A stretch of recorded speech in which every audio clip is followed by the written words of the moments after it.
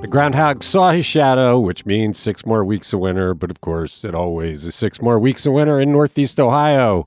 It's Today in Ohio, the news podcast discussion from Cleveland.com and The Plain Dealer.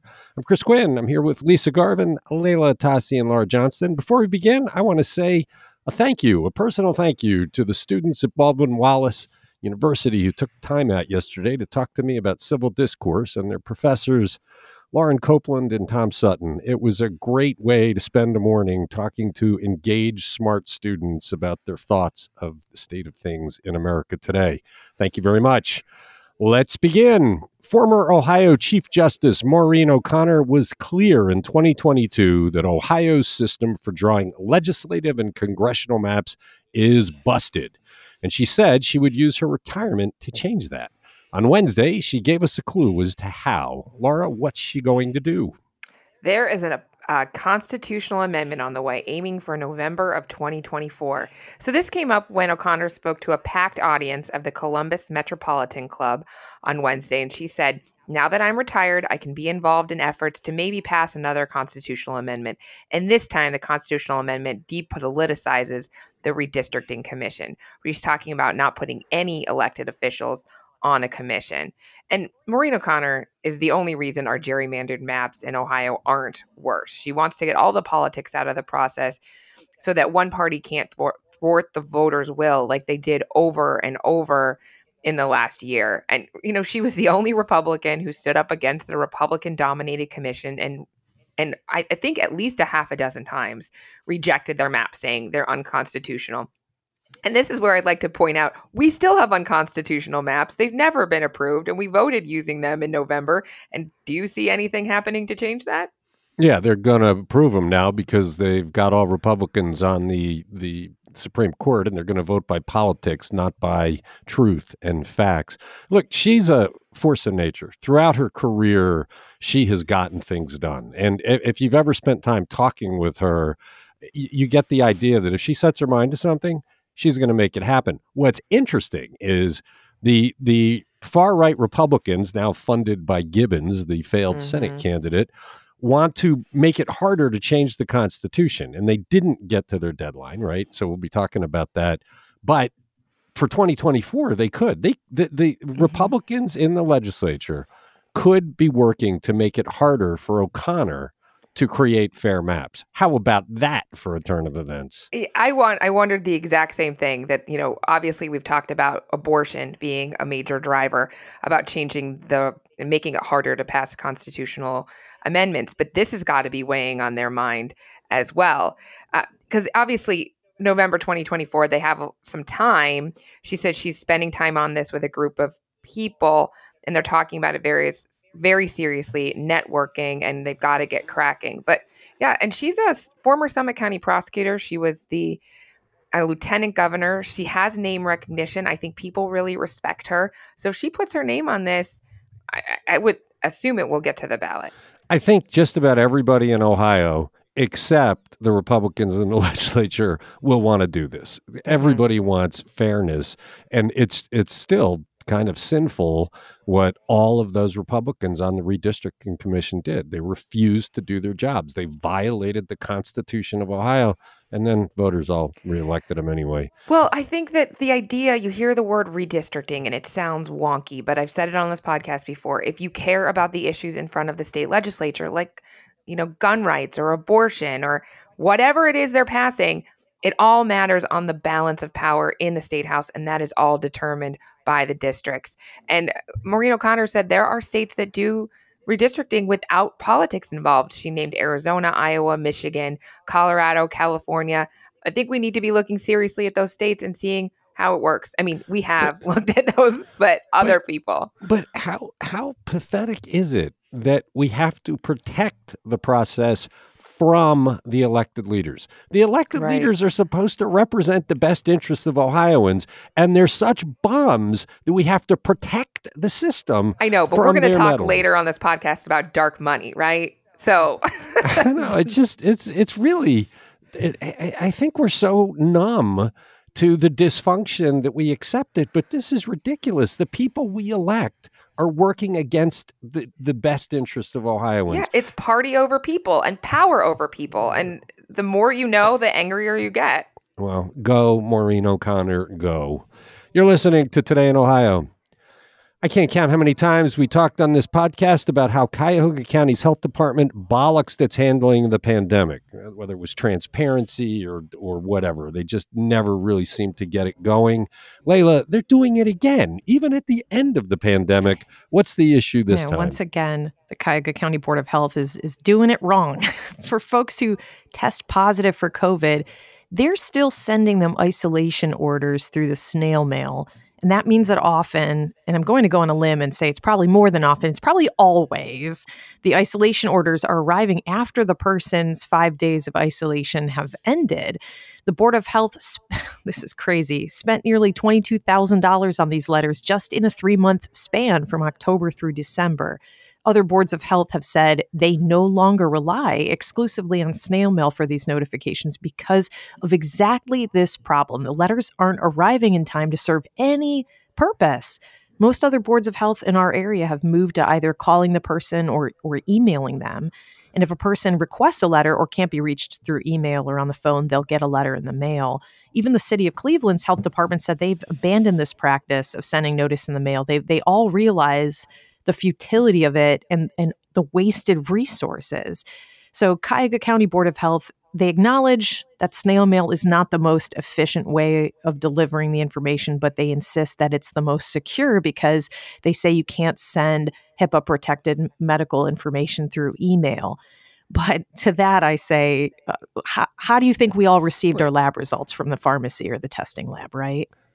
Right. And look, the dumb thing about this is, do you really need to notify anybody anymore? We're 3 years into the pandemic. We all get it. If you get COVID, you quarantine until you're clear. I don't understand the need for the notice anymore. In the beginning, you definitely wanted to get information to people. There was not much information out there. But you would have thought they've been reassessing this all along. And come on, we have written story after story about the problems the post office has. They can't hire enough people to deliver the mail. I learned from a Sun Press story last week that there's some postal routes in Cleveland Heights where people go weeks without getting their mail. So what is the point? Just it's over and over and over again. It seems like there are a bunch of unthinking automatons that never really review what they're doing. I mean, so I have personal experience with this problem, which kind of gave rise to this story idea. I tested positive for COVID on December 20th. My isolation order was dated December 27th, which was already after my isolation period would have been ending, but I didn't even receive the letter until January 3rd. That was 2 weeks after I tested positive. And by then, I was already on to another respiratory illness. So, I mean, the letter literally served zero purpose. And this useless process is costing the Board of Health tens of thousands of dollars a year, plus the manpower it takes to stuff these envelopes. I think the best way to handle, if we feel still as a society that we still need to be told to isolate for 5 days, just tack it on as a sentence when people get their lab, results. Just throw it on there. This means you should stay away from other people for 5 days. That's it. Well, I do want to salute you for being an alert journalist. When it happened to you, you came in and you said, "Hey, I got a good story here," and it became the story we published. And it's on Cleveland.com. You are listening to Today in Ohio. We said we'd get to this. One Republican strategy for blocking an abortion constitutional amendment from the ballot in Ohio this November dropped off the list of possibilities this week. Lisa, why was that? Well, there was a February 1st deadline, so yesterday, to place it on the May ballot. So that deadline is passed. Their next chance is the November election, and the filing deadline for that would be August 10th. So they have, most of the year to get through that. So, but what this does, though, now that House Joint Resolution 6 is kind of in limbo, this paves the way for abortion rights people and others to get amendments on the November ballot with the current 50% 50% plus one threshold. So attempts to pass House Joint Resolution 6 in the lame duck session failed. The new House Speaker, Jason Stevens, didn't schedule it for last month, but Stevens says it's not dead yet. He says they will review this with a House committee. He said that protecting our Constitution is very important, no matter which side of the aisle we're on. But this does open a window for two competing abortion rights ballot measures, one from a physicians group and one from another advocacy group. But neither group has said whether they're aiming for this November or not. Don't you just love the words that they try to use to curry favor? Protecting the Constitution. It's not protecting the Constitution if voters want to do something with the Constitution. The voters are in charge. It's amazing the way they're phrasing this nonsense. It's like Gibbons saying he wants to protect women's sports when it's really he's talking about a trans ban. This is one where I do think there are legislators that are afraid of it, because this is anti-democratic. You are removing power from the voters. And they say, well, we're going to let the voters decide. I think the voters will slam dunk this and kill it because everybody but these far-right Republicans have lined up against it. But the idea they're calling this protect the Constitution when it's really sticking a shiv to the voters. But to give him credit, though, Stevens didn't allow it to pass through lame duck. He didn't, Derek Merrin, the would-be House Speaker, wanted to ram this through as soon as the legislature opened in January. That didn't happen because he wasn't elected. So I'm giving Stevens a little bit of credit here. He seems to be pulling the reins back a little bit. We'll have to see how this plays out. Yeah, I think he's a smart guy, and I think he recognizes that if they put their full faith and credit behind this, it could hurt them incredibly. I mean, the number of groups that lined up against this was both right and left. It's don't mess with the people's right to change the Constitution. That's been there for 80 or 90 years. So, but it's protecting the Constitution. It's such a nonsense word. You're listening to Today in Ohio. The corruption trial of ousted House Speaker Larry Householder is officially a slog. But little by little, details have been emerging. Laura, what did we learn Wednesday? There was a classic primer on the dirty games of dark money and pay to play in the Ohio legislature, given by an FBI agent who I believe is on his fourth day today on the stand. So prosecutors showed jurors this attack ad flyer against a candidate named Beth Alice. And the ad said it was paid for, because it has to say at the bottom in the tiny little letters, right, by the Growth and Opportunity PAC, which tells you nothing. So federal prosecutors showed jurors how the money behind the ad actually started with First Energy. It flowed from there to Generation Now. That's the nonprofit that could raise unlimited sums without disclosing the donors, because that's dark money. And here's where it gets really dark. So the mailer was sent out to oppose Ellis and bolster her opponent, Shane Wilkin. He went on to win the race. And then when Wilkin took office, he sponsored House Bill 6. But I mean, very clear, right? I just wonder how closely the jury can follow this, which is, I'm sure Householder's strategy is let's gum it up as much as possible, make it confusing. So it's really on the prosecutors to make this understandable, to draw a clear line from the money's origin to the pockets of the people who got it. And it's a tough task.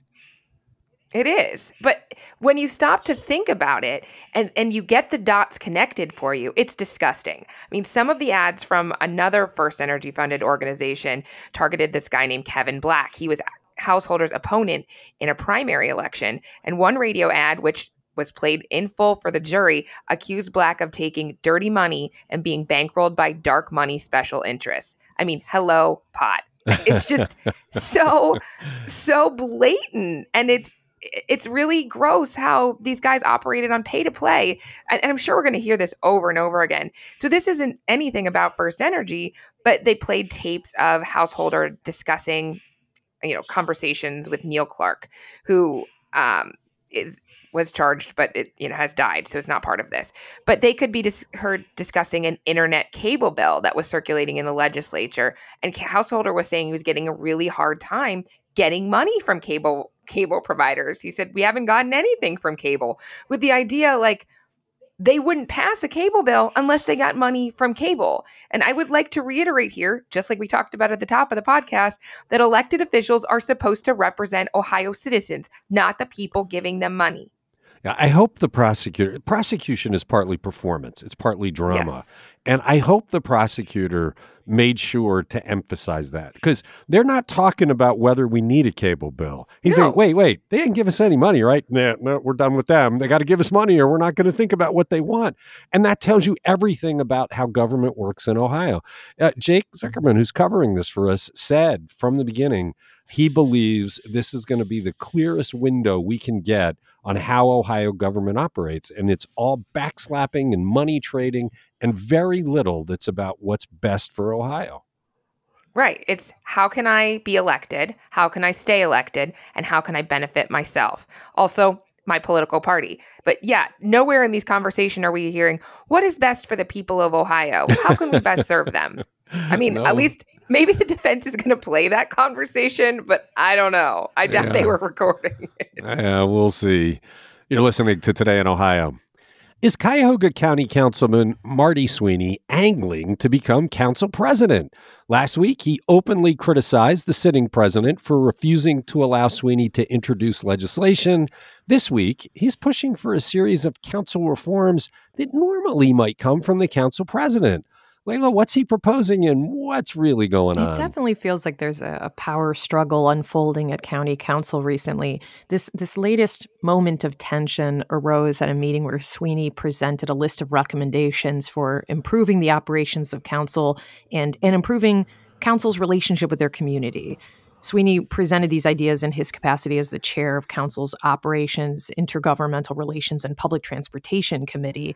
His three main recommendations included improving council's visibility and brand in the community, conducting a deep dive on how the county charter and council's role within it is working after 12 years, and having council set clear legislative priorities each year.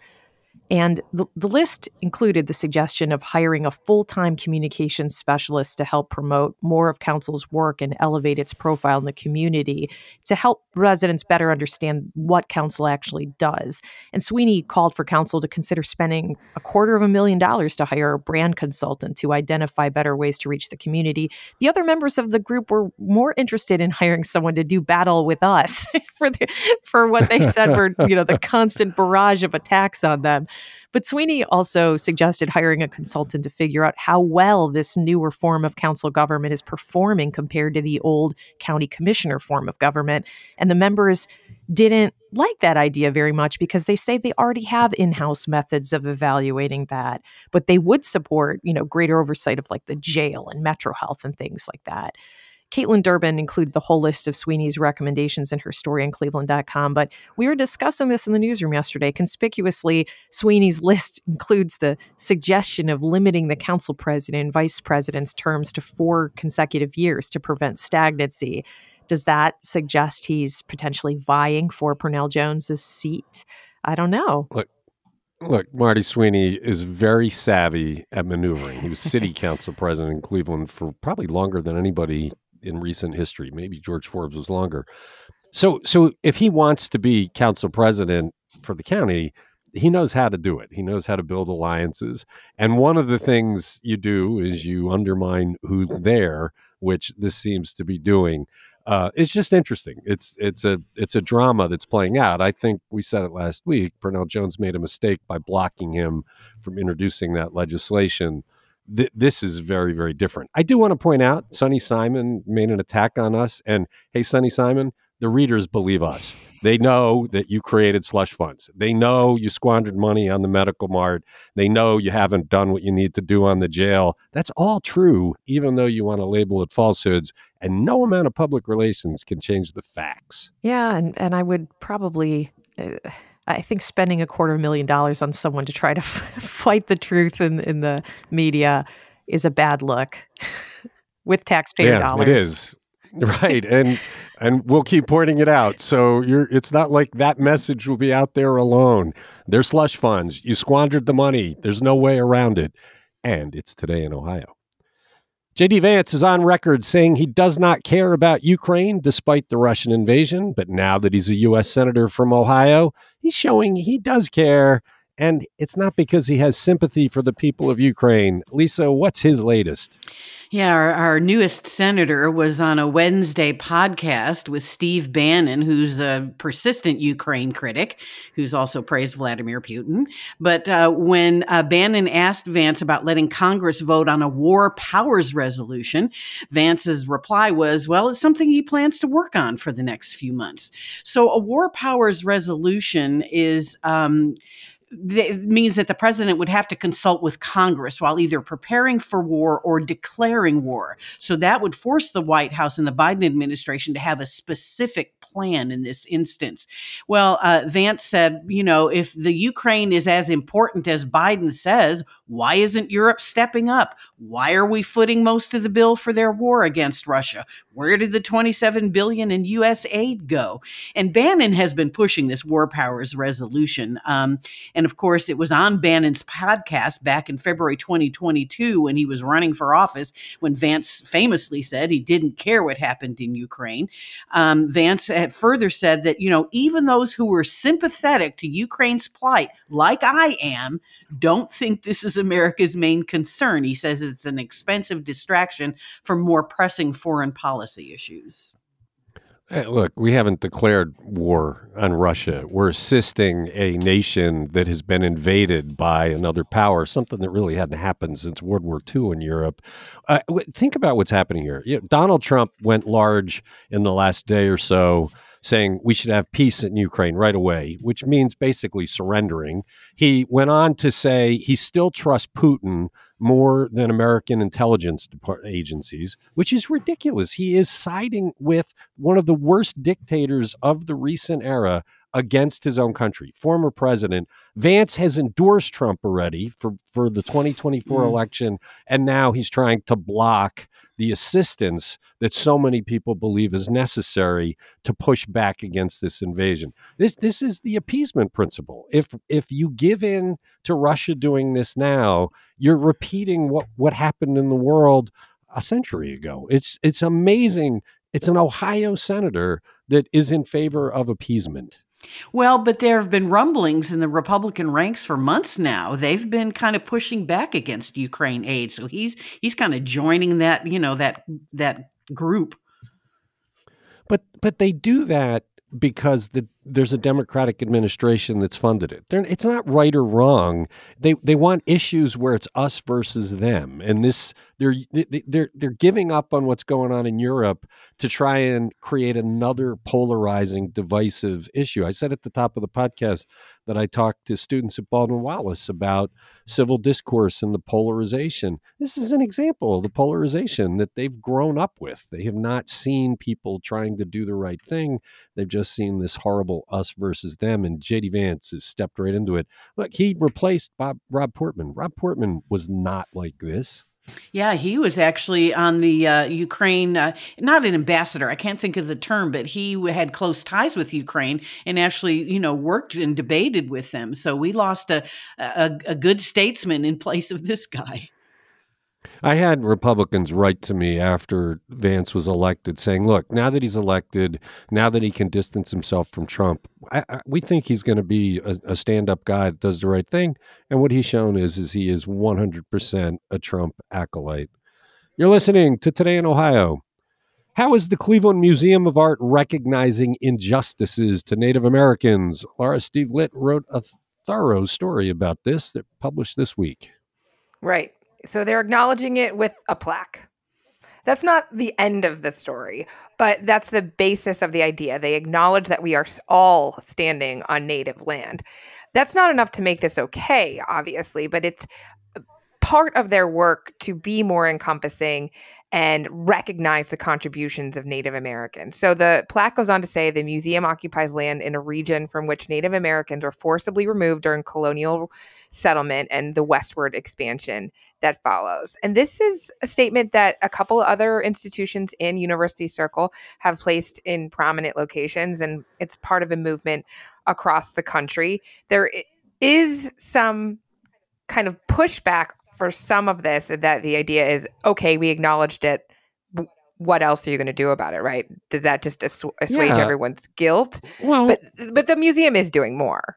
But think about it. They put a sign up saying, this is on stolen land. Isn't the natural response, well, give it back? Yes. I mean, absolutely. So we acknowledge we stole this from you, but we're not going to do anything about it because we don't have to. Na boo boo. I mean, that is not the message the Art Museum is going for here. And their work has been given kudos by members of the Native American community in Cleveland. So this is a product of the 2018 Diversity, Equity, and Inclusion Plan, and they want to embark on a new cultural partnership with this group of Northeast Ohioans. It's small, it's often overlooked. As Steve Litt writes, a lot of it has centered on the pushback over the name of the Cleveland Indians and Chief Wahoo. But now that we are past that, this sounds like something that we can talk about in the future. So the museum is expanding its collection of artwork by Native Americans. It wants to enhance educational programs and create new routes to professional careers in the art world for Indigenous people, including fellowships and internships. So it's something. Okay. I had no idea. So we talk about this as a small part of Northeast Ohioans, right? So I guess the Native American population in Cleveland remained minuscule until after World War II. It grew after the federal government launched this urban relocation program in 1952, and the government terminated support to Native American reservations in the West. It offered to resettle families in 8 U.S. cities, and Cleveland was one of them. And there's a map on the museum's website now that shows how Native Americans from Ohio, a lot of Northwest Ohio actually, they were forced into that trail of tears that honestly I probably haven't talked much about since history class. Okay, check out Steve Litt's story. It's on cleveland.com. You're listening to Today in Ohio. Let's talk about some health news. How many Americans eat fast food at least once a week? And what's happening with life expectancy in the country? These are big issues in Cleveland where some neighborhoods have serious health issues. So even though these are national stories, they apply here, Layla. Yeah, and this new national survey that was conducted by the Cleveland Clinic found that about 10% of Americans think fast food is the most heart-healthy diet. And almost half of Americans buy fast food at least once a week. So the survey asked about people's heart-healthy habits and the most common barriers to heart-healthy lifestyles, and it really focused on diet and exercise. Among the study's kind of really eye-opening results is the fact that parents, 14%, are twice as likely than non-parents at 7% to think that a fast food diet is the most heart-healthy. Yikes. Also, 71% of Americans believe that moderate exercise has a greater impact on losing weight than diet. Nearly 40% of Americans think low-fat and low-carb diets are good for the heart. Only 15% pick the Mediterranean diet, which is what the clinic recommends for lowering the risk of heart attack and stroke. The Mediterranean diet focuses on veggies and fruits and healthy fats and protein sources that are not dairy or red meat. And then there are barriers to sourcing fresh, healthy foods that are based on the community you live in. About 20% of Black Americans say it's hard for them to access stores that sell healthy food compared to 15% of white Americans. This takes us back to the discussion about the county health department where I said everybody knows what they're supposed to do when they get COVID. If that many people believe fast food is a heart-healthy diet, maybe they're misinformed about COVID as well, and they do need some notification. Is there any connection between this and our dropping life expectancy?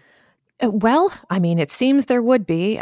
Gretchen Kuda-Crowan reported that the pandemic has actually shaved more than 2 years off our life expectancy here.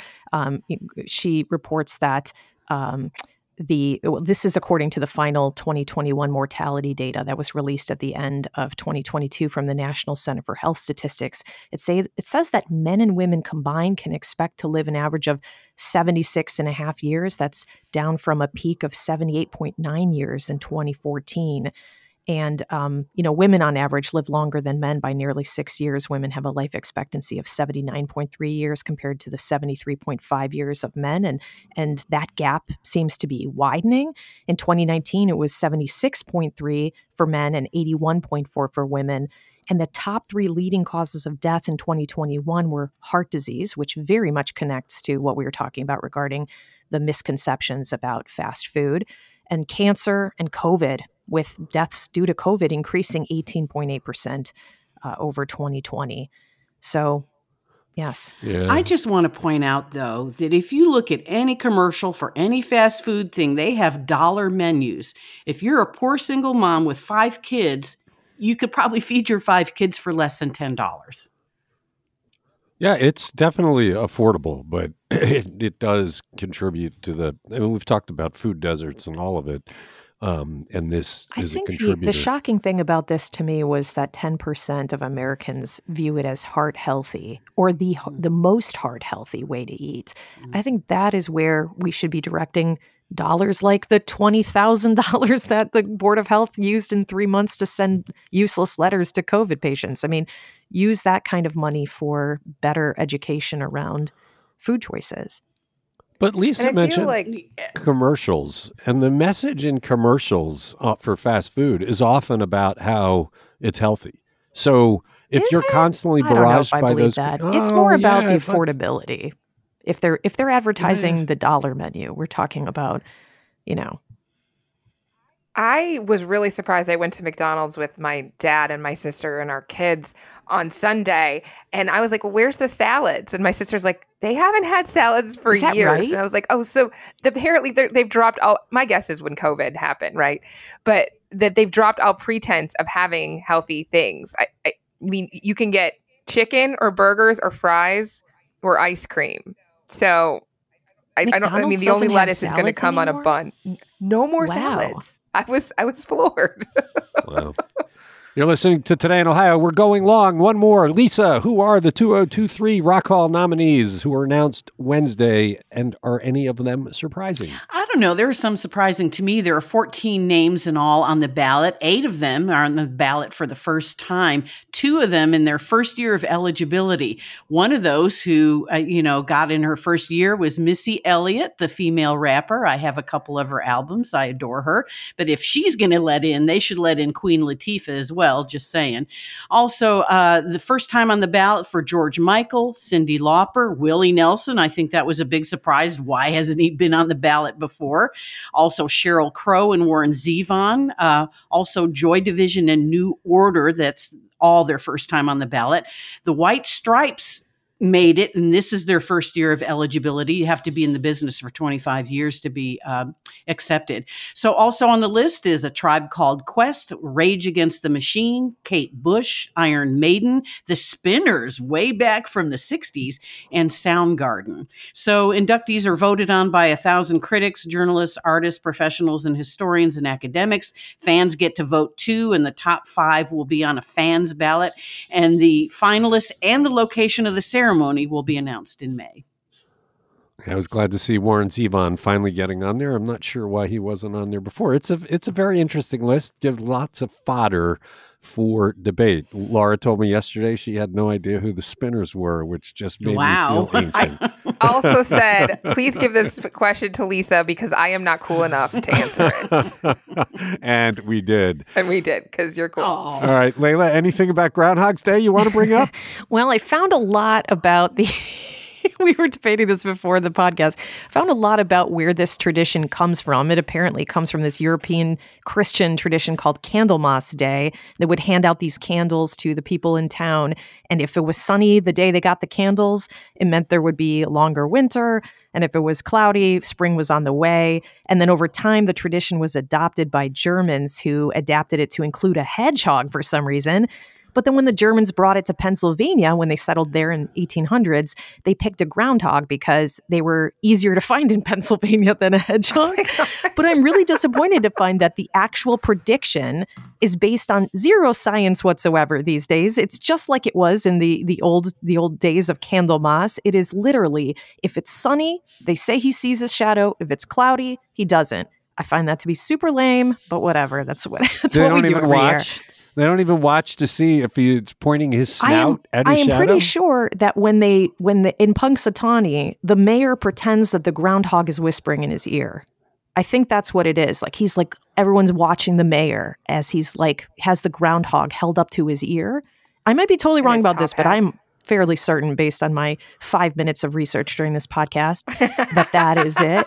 And then he announces he saw his shadow or didn't, and that's it. So really, the mayor just decides. Well, But he wouldn't looks at the sky as sunny or cloudy, but I wonder Thank how you. to. I'm just so disappointed. I thought for sure there was at least Farmer's Almanac level of data that went into this decision, but it is literally just The about. groundhog doesn't read the farmer's almanac. It's literally All right. if the sun is out or not out. It is. Hello. Which But apparently very is isn't what that sort Candlemas of, was all it about. doesn't really make sense to me, because if it's sunny, shouldn't that suggest the weather is improving and we're on our way out of winter? Maybe it's like saying that rain on your wedding day is good luck. Like, you're just like, it sucks, so we got to give you I something to guess. look Or that, forward to. oh, it's cloudy today. That means we're getting the bad weather out of the way, so we're going to have an early spring. We are thinking too much about this. It rained on my wedding day, and I'm coming up on my 30th Aw. anniversary. So there you go. Congratulations. There you go. We So have it's true. gone way too long, and we thank you for sticking with us. Thanks, Lisa. Thanks, Layla. Thanks, Laura. We'll be back Friday, wrapping up a week of news on Today in Ohio.